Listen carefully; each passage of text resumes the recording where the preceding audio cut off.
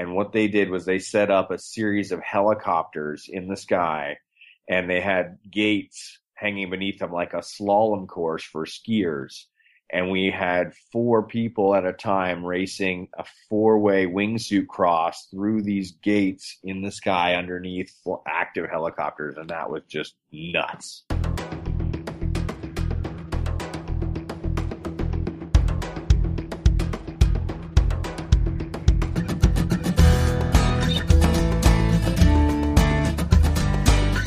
Episode 21, Canopy Piloting.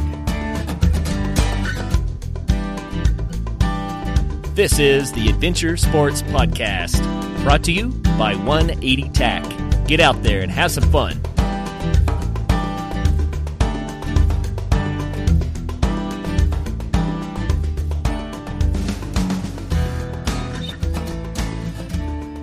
Thanks for tuning in to another episode of the Adventure Sports Podcast. Our frequent flying guest today is Jason Maletsky. Although Jay enjoys many other adventure sports, canopy piloting ranks at the top of the list. He has made around 13,500 skydiving jumps, over 950 base jumps, and if that's not enough, he's made over 500 wingsuit base jumps. Jay has also won numerous medals in the Canopy Piloting World Championships around the world in Austria, South Africa, Russia, and the United Arab Emirates. Jay, thanks for being on the show. Great. Thanks for having me.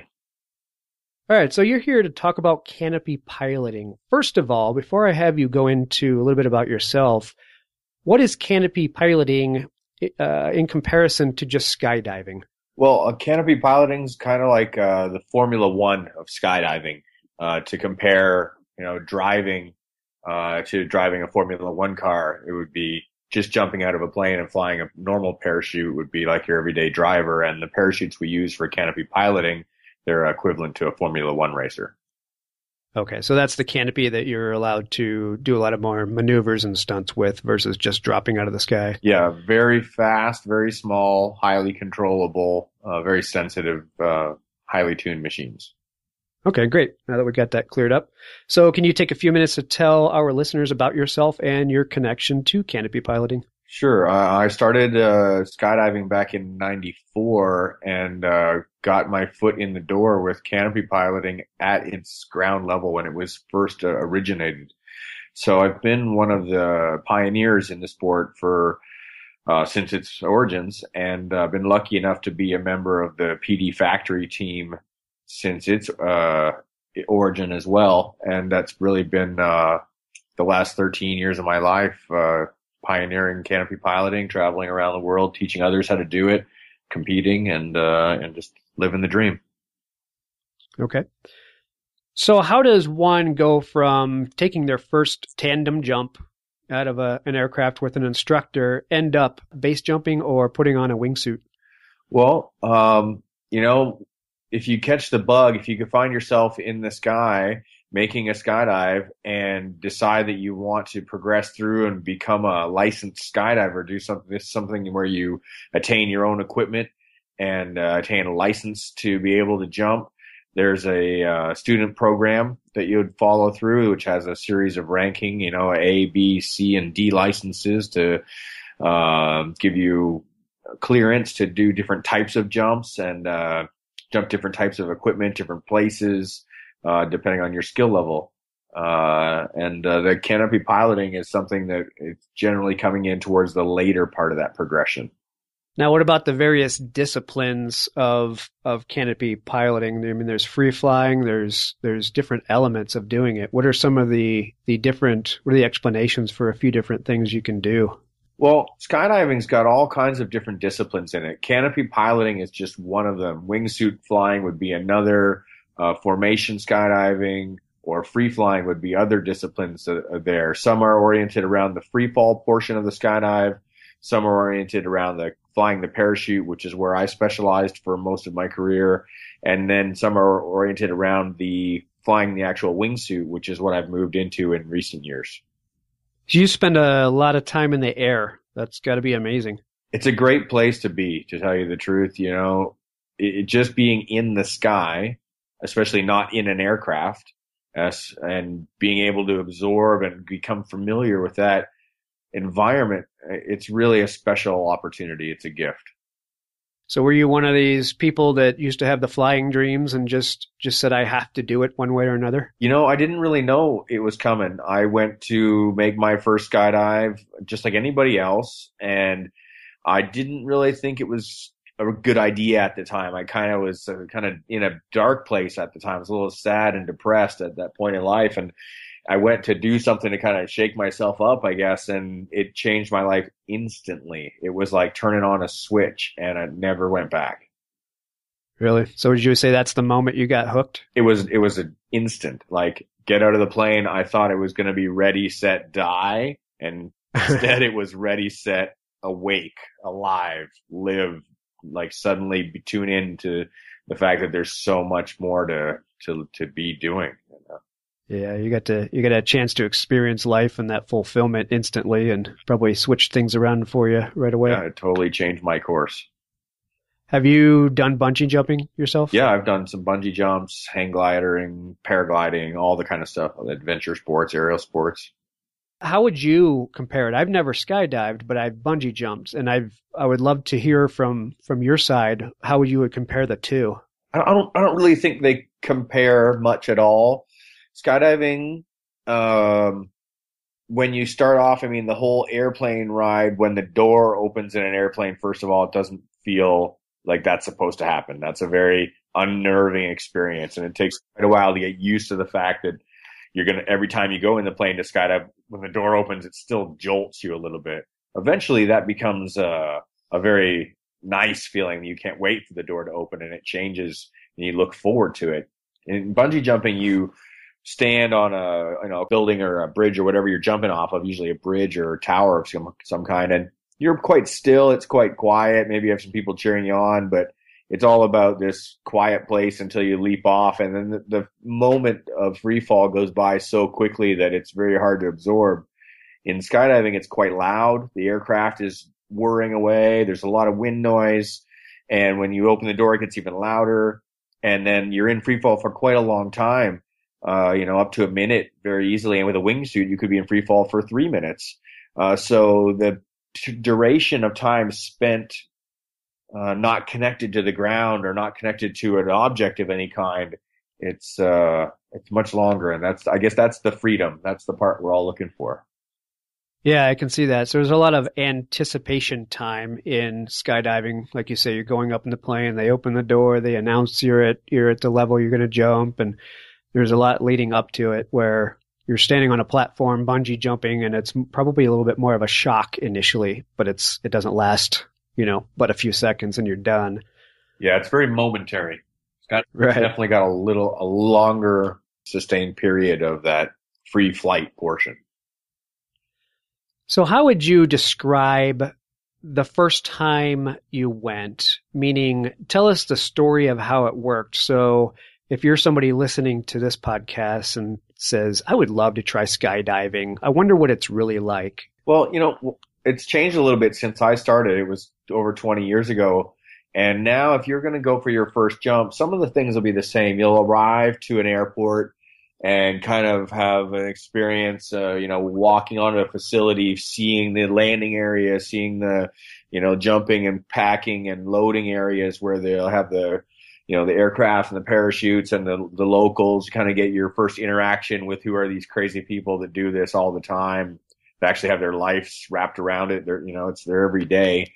And then sign your life away. I mean, pull out the waiver and start signing on the dotted line. That's the first thing you're going to do besides laying your money down. And then put on the jumpsuit, get on the gear, start realizing that this is going to happen. The airplane pulls up. It's noisy, and we're whisked into the plane in no time at all. And the airplane ride is when it starts sinking in, because suddenly you realize you're airborne. You got about anywhere from 4 to 24 people, depending on which kind of aircraft you're in, jammed in like a bunch of sardines, sitting on the floor of a plane that's had the seats all removed.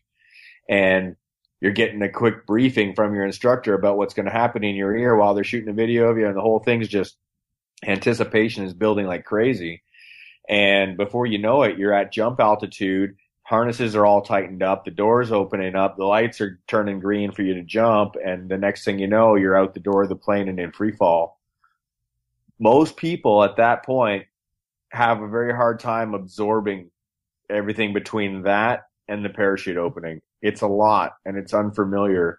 So we remember the ride up and we remember after the parachute opens, but the free fall portion ends up being a couple of freeze frames in our mind. It's hard to, have a streaming video that we remember clearly the whole experience until we've done it a number of times and actually can take it all in. It's sensory overload. Yeah, so I guess the first timer's probably processing that for days after that. I mean, they have this rush, and then all of a sudden they're falling when they shouldn't be, and they have this noise all going on at the same time. I'm not sure what to make of it all. Yeah, there's a lot of visuals and sensations that you just don't experience anywhere or any other time that are even remotely close.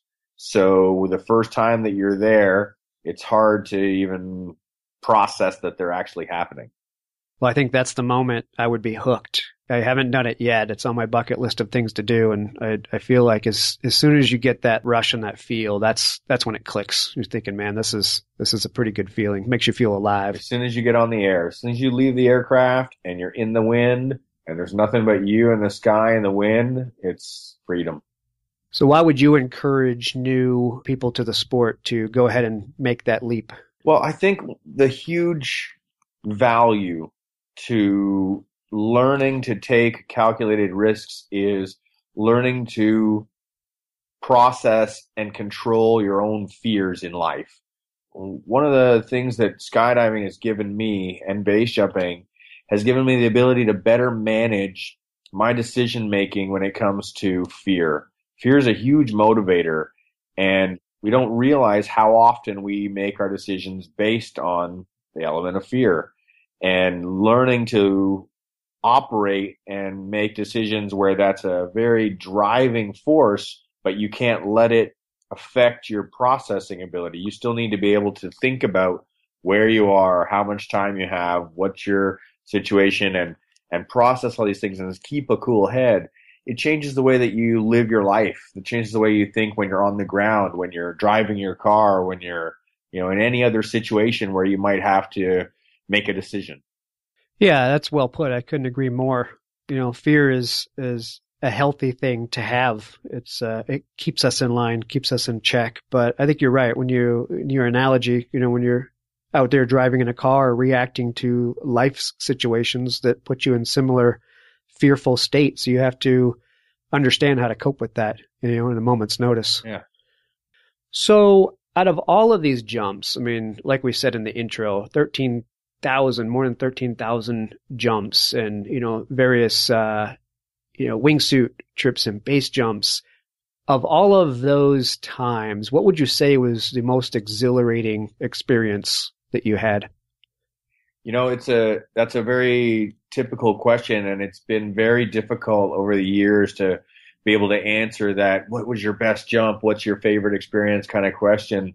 And just last year, I had a couple of different experiences that really put high marks on the list.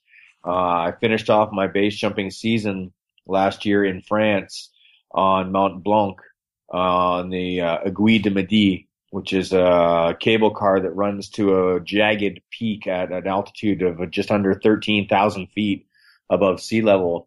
It's quite a short cliff, and it's a little less than vertical, and it's very daunting and requires you to be exceptionally tuned in and knowledgeable of your own skills if you're going to pull it off successfully. And that was an incredible experience to stand at that elevation above the Alps in a beautiful no-wind day and just launch off at this incredible vista, a very special moment. That, along with the most crazy thing I've ever got to do, which I can't wait to do again. Last year, Red Bull organized an event called the Red Bull Aces. And what they did was they set up a series of helicopters in the sky, and they had gates hanging beneath them like a slalom course for skiers. And we had 4 people at a time racing a 4-way wingsuit cross through these gates in the sky underneath active helicopters. And that was just nuts. Wow, so it's like a 3-dimensional slalom race. It's a real life video game. That is cool. At 130 miles an hour horizontally, while your best buddies are trying to nudge ahead of you and pass you through the gate. Now, would you say this is wingsuits? Yes. Okay, because that's about the only way you can control yourself that way. You're not going to do that in free fall, right? Yeah. Okay. Wow, that sounds awesome. So where did they do that? It happened in Northern California at a remote location, and I'm thinking we're probably going to get the chance to do it again sometime soon. Well, that'd be cool to see. Yeah. So can you share a story with us about a time that things didn't go right? I'm sure there's a few opportunities to speak about. When did things not go right, and how did you manage the situation? What advice would you give, as a follow-up? Well, as a professional skydiver and base jumper for more than 20 years now, I've seen things go wrong for other people many times, and I've had them take some bad turns for myself. I mean, any adventure athlete, you're eventually going to get hurt. I've been pretty fortunate with not having any serious traumas, but a lot of wear and tear, and just, I think, my history of being a gymnast as a young man and really made me kind of lucky to get away with some of the harder impacts. But inevitably you're going to deal with death in, high speed sports.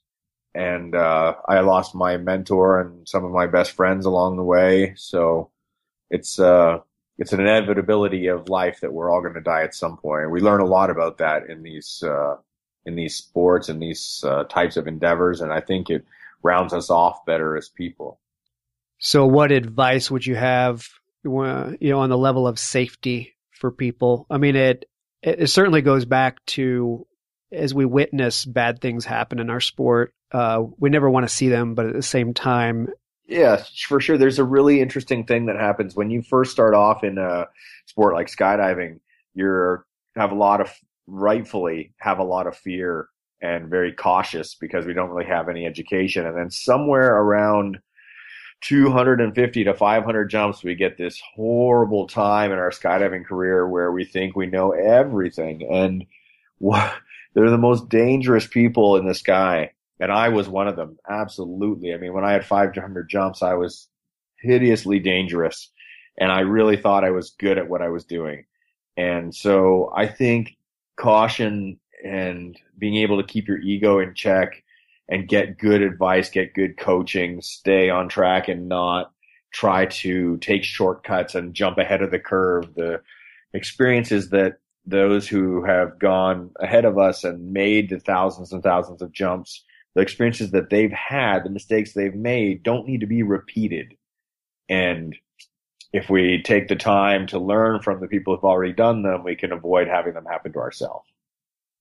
Yeah, I think that's well said. So basically, we don't want to see accidents, but if they do occur, we need to take something from them. We need to learn from what others have made errors on in order to focus on our own safety in the future. For sure.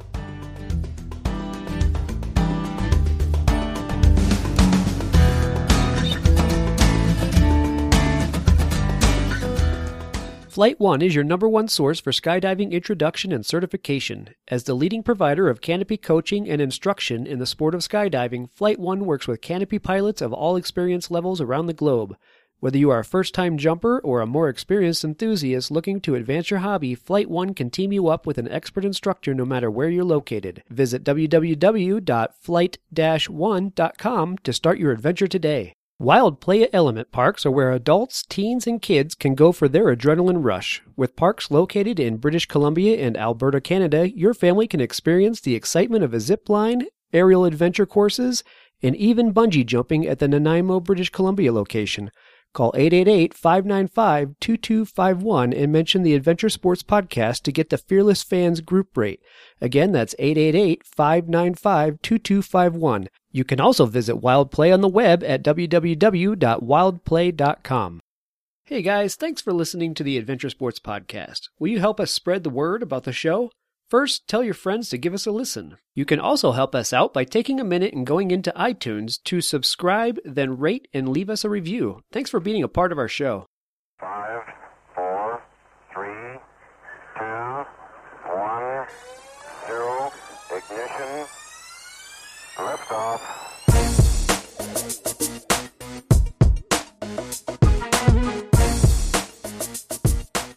So some people might say that you're crazy for doing the things that you do. Why are you not crazy, or are you?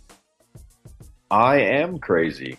I actually found quite a while when life went from being a blue collar worker with a hobby of extreme sports to being a full-time extreme sports athlete, and that being my career, I was questioning my own sanity for quite a long time and wondering, why, is this going to work out, or am I going to end up dead? What the hell am I thinking? This is insane, But when I consider the alternative, then there's no way that I would want to spend my life turning wrenches and pushing brooms, for somebody else so that I can grind through every Monday to Friday when I could be out in the sky and living my passions and my dreams with people that are just engaged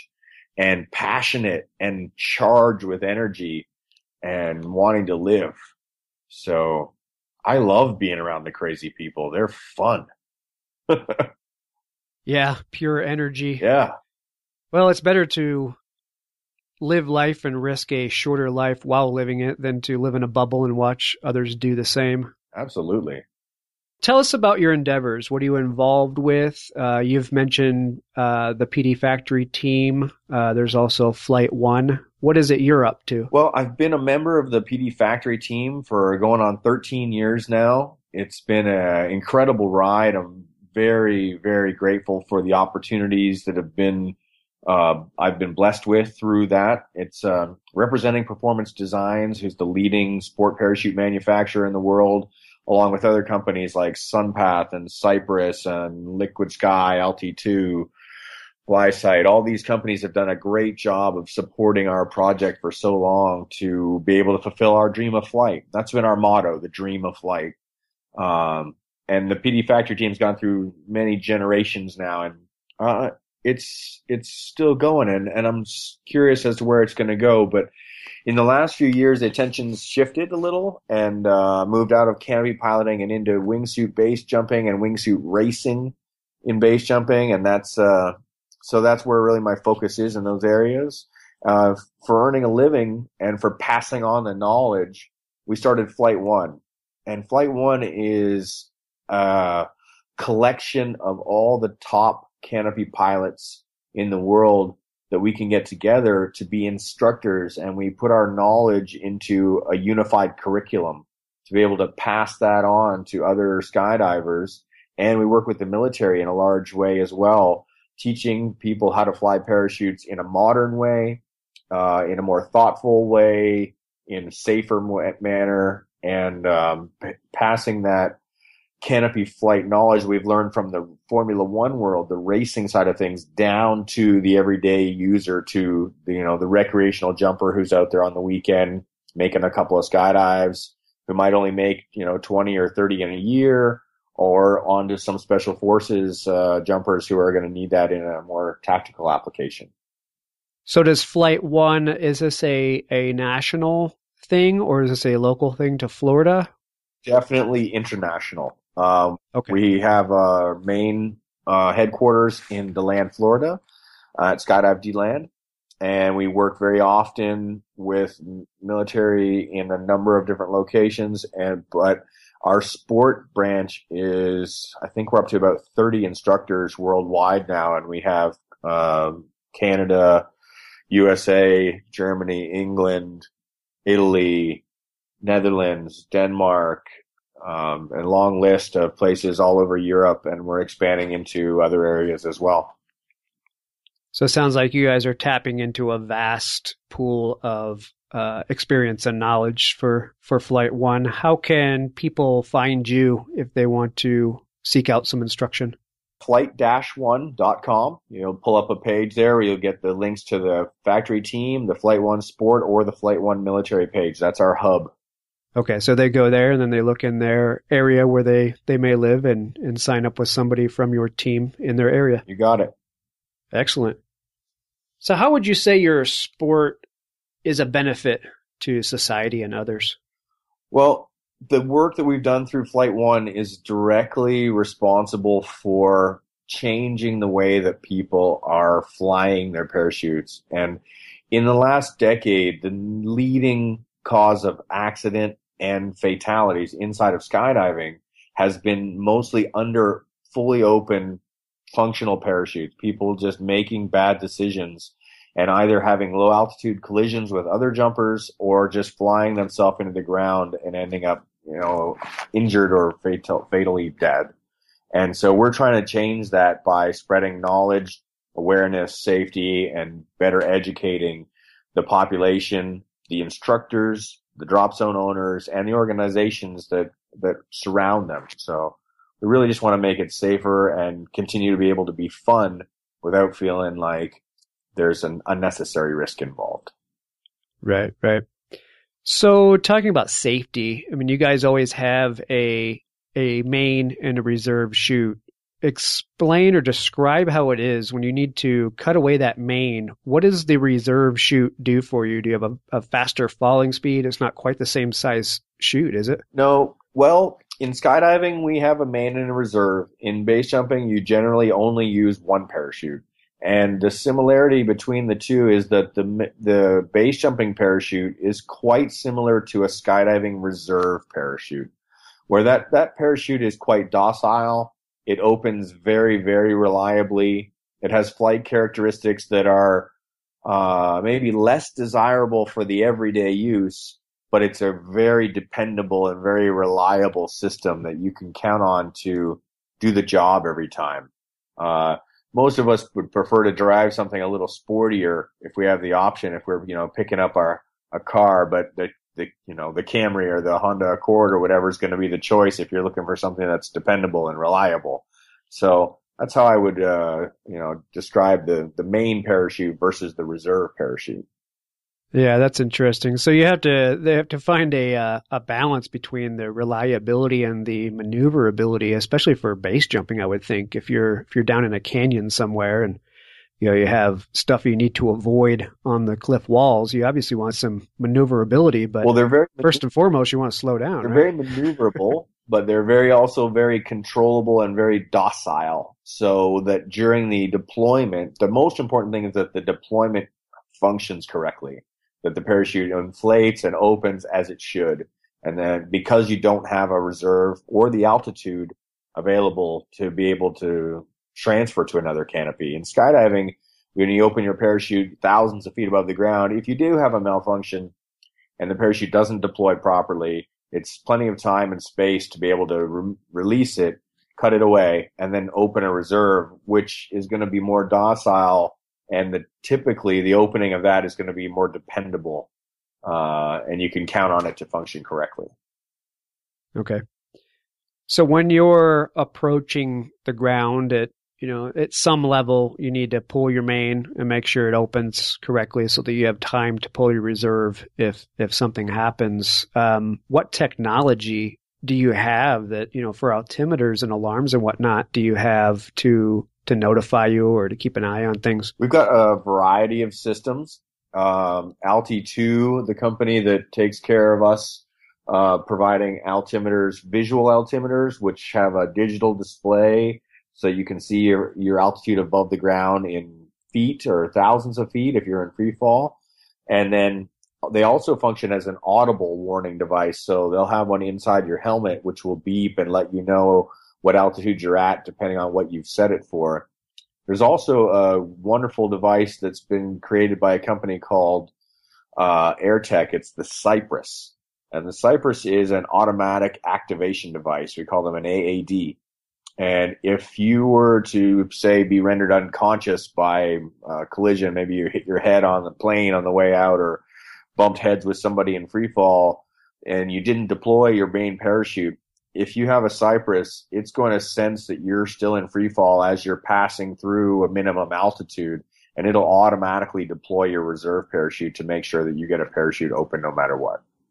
That's cool. That was actually going to be my follow-up question, is if there were situations or systems like that would automatically deploy for you. Yeah, all tandem jumps and all student jumps in the USA have mandatory AADs use. So you'll never make a parachute jump as a student under the USPA without having that device in place. That's really good to know, actually. Not being a part of the sport, that actually makes me feel a bit better. Yeah, it's a really good system, and it saved thousands of people. Right. So as far as base jumps are concerned, any fun stories about a place where you weren't supposed to be jumping from and near escapes or anything like that? Yeah, I mean, it's the typical view of base jumping is that it's especially in America, is that it's a illegal, frowned upon activity. And, a lot of the time in the USA, that is the case. It's come from kind of an underground society group of people that would like to sneak into buildings or climb up antennas or sneak out onto a big bridge in the middle of the night and steal some altitude, essentially. And it's changed a lot, actually. In this country, there's still quite a bit of illegal jumping that happens, but there's more and more and more legal locations that are opened up. There's thousands and thousands of places where people are jumping every day that are totally legal. And it's changed from this underground kind of bandit style thing to do to a sport that's actually legitimate. And in USA and in Europe and South America and the Orient, there's locations where people are jumping legally all the time, every day, thousands and thousands of jumps going on. So yeah, it's pretty exciting. I mean, there's so many stories you can go into. So you've been doing this for quite a while. I'm glad that you clarified the legality of it. I think you're right. I think a lot of people misunderstand it. And myself, to be honest, was assuming that more base jumping was less legal, than it is now. I'm glad you clarified that. That's very much the case, but I think it's become that the large majority of base jumping that's done is totally legal, and the minority of it that's done is illegal. Right. Good. So I'm glad that you clarified it, and we have more people with the proper perception. So how about a good story about where things were a little sketchy? Certainly, as the years have grown, it's become more legal and more accessible, so people don't have to get into binds with the law in order to do it. Back in the founding years, were there any good stories about it? Oh, yeah. I mean, my very first wingsuit jump, which was 15 years ago, first wingsuit jump from a cliff, I made in an illegal location. And when you're jumping in like those type of environments, you have to be sneaky about it so that you don't get caught, because people don't quite understand it. And I had a little bit of a foot slip on the exit, just a little bit of loose stone under the shoe as I went to push off, and I guess I pushed with a little more energy than usual, being that I was a little nervous about being in the wingsuit for the first time, and ended up pitching over and almost doing a front flip, and it got really, really head low. So just basically diving straight down the wall without getting that nice launch and fly away that I was planning on. And ended up doing a pirouette, a spin on my head going straight down this cliff, and just realizing at the time, I'm like, oh gosh, if I don't just follow this around and go with it, it's going to go really bad. And I get through the flip and the barrel roll, and I pull out and only have a few seconds of flight after that, end up opening fairly low, barely making it across this large whitewater river and landing on the edge of a 20-foot embankment, with my parachute draped off the edge. I look up to see my jump buddy exit moments after, and his parachute opens facing the wall. And in seconds after that, he impacts the cliff thousands of feet above the ground, and it breaks his leg on the impact. Now he's going to land his parachute in a very inhospitable landing area with a broken leg, so he opts to put it in the water, which is a treacherous whitewater river, and now we're trapped in the bottom of this canyon thousands of feet down, and we've got to hike out with him with a broken leg. and a bunch of wet gear. So it was an adventurous day, to say the least. Wow. And you got to do it so nobody notices you coming out with the chutes because it's obvious what you were doing. Yeah. So everything's tucked away in backpacks, and we're looking like making the best we can look like hikers who had a bad day and rolled an ankle, Right. So how do you deal with that if somebody were to get not terminally injured, but injured to the point where they can't get out, of the canyon or the river, and you're there illegally? Do you just suck it up and call the authorities and get them in there to get your buddy help? Well, or most of the people that I like to jump with are very well trained, have good backcountry rescue skills, good climbing skills, can do extraction, first aid training. I've done CPR. We've done splinting on compound fractures. When it's if it's life threatening, then we'll suck it up for sure, and most of us are smart enough to carry ELT, position locator, so you can always call the SOS if you really need to, and cell phones and radios and that kind of stuff. But if we can avoid it, we're going to take care of ourselves, take care of each other. And I've seen splints and stitches and, carry people out, whatever's necessary. So advanced first aid is a pretty good thing to know. Yeah, it's good to know who you're going in the mountains with. If you're going to go play, I like to go with people that have a good knowledge skill set, Yeah, I can understand that. Well, I got to bring up, I was watching, as I was researching you a little bit, and I was watching some YouTube videos, and there's a video there with you and Steve Hubbard in wingsuits, and Steve got himself into a spin that just looked terrifying from this end. Could you talk a little bit about that? Sure. I mean, we organized a camp not too long ago where we're trying to share, those of us who are into racing and really making the wingsuits go as fast as we can make them go. We open it up to teach the skill set to people who are up and coming and wanting to learn to go faster and fly more powerfully in their suits. And Steve and I were charging. He was doing just fantastic. He'd really been pushing his own boundaries and upped his top speeds by 20, 30, 40 miles an hour more than he'd ever flown before. And just got his head down a little too low. I've been encouraging him to start dropping his head and look under his arm. And what changes the shape of your wing when you're flying like that, and actually makes it more productive to get your head down a little lower. And he ended up dropping his shoulder and basically he turned himself into a propeller. He got enough of a offset in his wings that it flipped him over, and he started rotating. And that kind of thing, it can happen to anybody when you're learning to wingsuit, but it's more likely when you're in a larger wingsuit or if you're really trying to push the suit to its performance capability. And this was his first time having to deal with it. And, it definitely caught him off guard a little and pushed his own boundaries, and he hadn't trained a good recovery position. So that's what I guess made it look a little worse than it really was, because he spent more time spinning around than was really necessary to recover from that if you did the proper reaction to it. Wow, that's got to be completely disorienting. I mean, he was spinning extremely quickly. Well, we were doing about 155 miles an hour when he lost control. So if you think about a car or a motorcycle, like on a racetrack, when they lose control of that speed, that bike is going to flip or spin quite a few times before it's going to settle out. So it's not really any different there. Yeah, no doubt. Well, that's one thing I wouldn't have thought of with wingsuits. You look at wingsuit flying and, you see the controllability and, how cool that must feel, and you slow your descent so you have more time up there. But what I never realized is that same controllability of the wingsuit can also be evil. Like you said, he dropped his shoulder. Well, because he's got a wingsuit on, there's more airfoil, more to catch the wind and actually put him in that spinning position, where I would imagine free fall, just dropping your shoulder doesn't affect you nearly as much, right? Yeah, absolutely. The larger the surface area, the higher the speed, the more sensitive it becomes.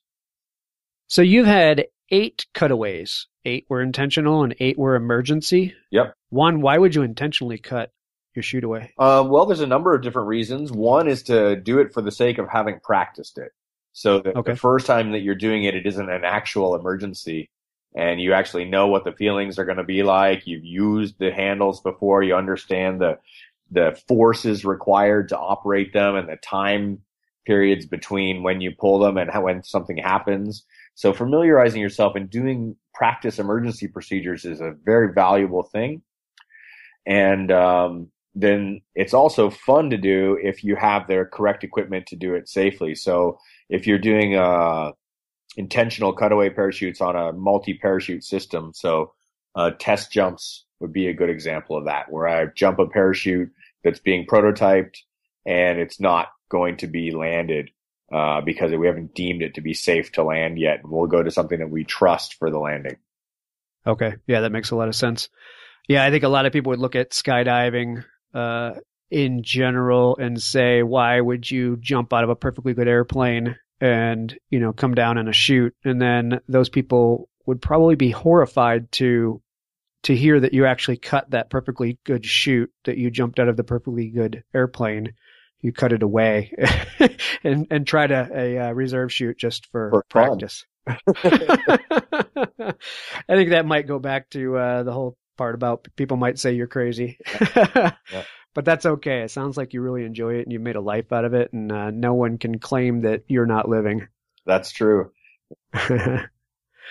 All right. So I appreciate your time today, but before I let you go, do you have a fun story to tell us, something to put a smile on our faces? Sure. I mean, I was just talking about Harry Parker earlier, and he's a good friend of mine over many years now. We had a really interesting time when we met. We were put together by friends. Both of us wanted to get a jump in off this particular building in this city of Miami. Neither of us lived there. Neither of us knew each other. Both knew friends of friends. Anyways, we get hooked up to meet up in a parking lot, which is kind of a suspicious enough thing already. We're both quite nervous because you're going to go sneak into some building and then jumping off it was just terrifying, having never done it before. It was my first building jump. And so I'm, lurking around this parking lot in Miami waiting for some guy to pull up. And there's this guy, Harry, this massive grin on his face, pulls up. That's this guy, huge white smile, and he's just full of energy. And we go and we sneak off into the building, and I've got my rig concealed in a suitcase because, when you're walking around, a parachute is a very unusual thing to have over your shoulder. So to put it in something a little less obvious, a small suitcase, pretty normal thing to be walking around in the city with if you're going somewhere. And we get all the way into the building and we go to jump. We can't do it. So the winds are bad. We got to wait. We make the smart call. We head off to the Strip in Miami. We have a few drinks. Harry chats up with some girls for the evening, and we just had a great time. And by the time the sun's coming up, it's perfect weather. The storm blew through, and got this amazing sunrise jump from this beautiful building over the beach on the sand.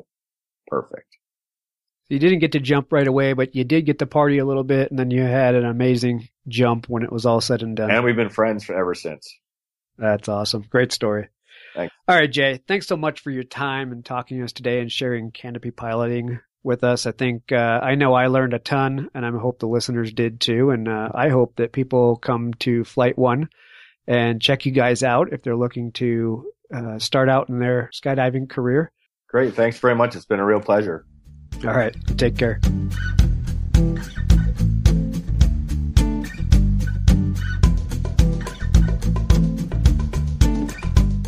Would you like to be a guest on a future show? Just go to adventuresportspodcast.com and click the Contact Us button.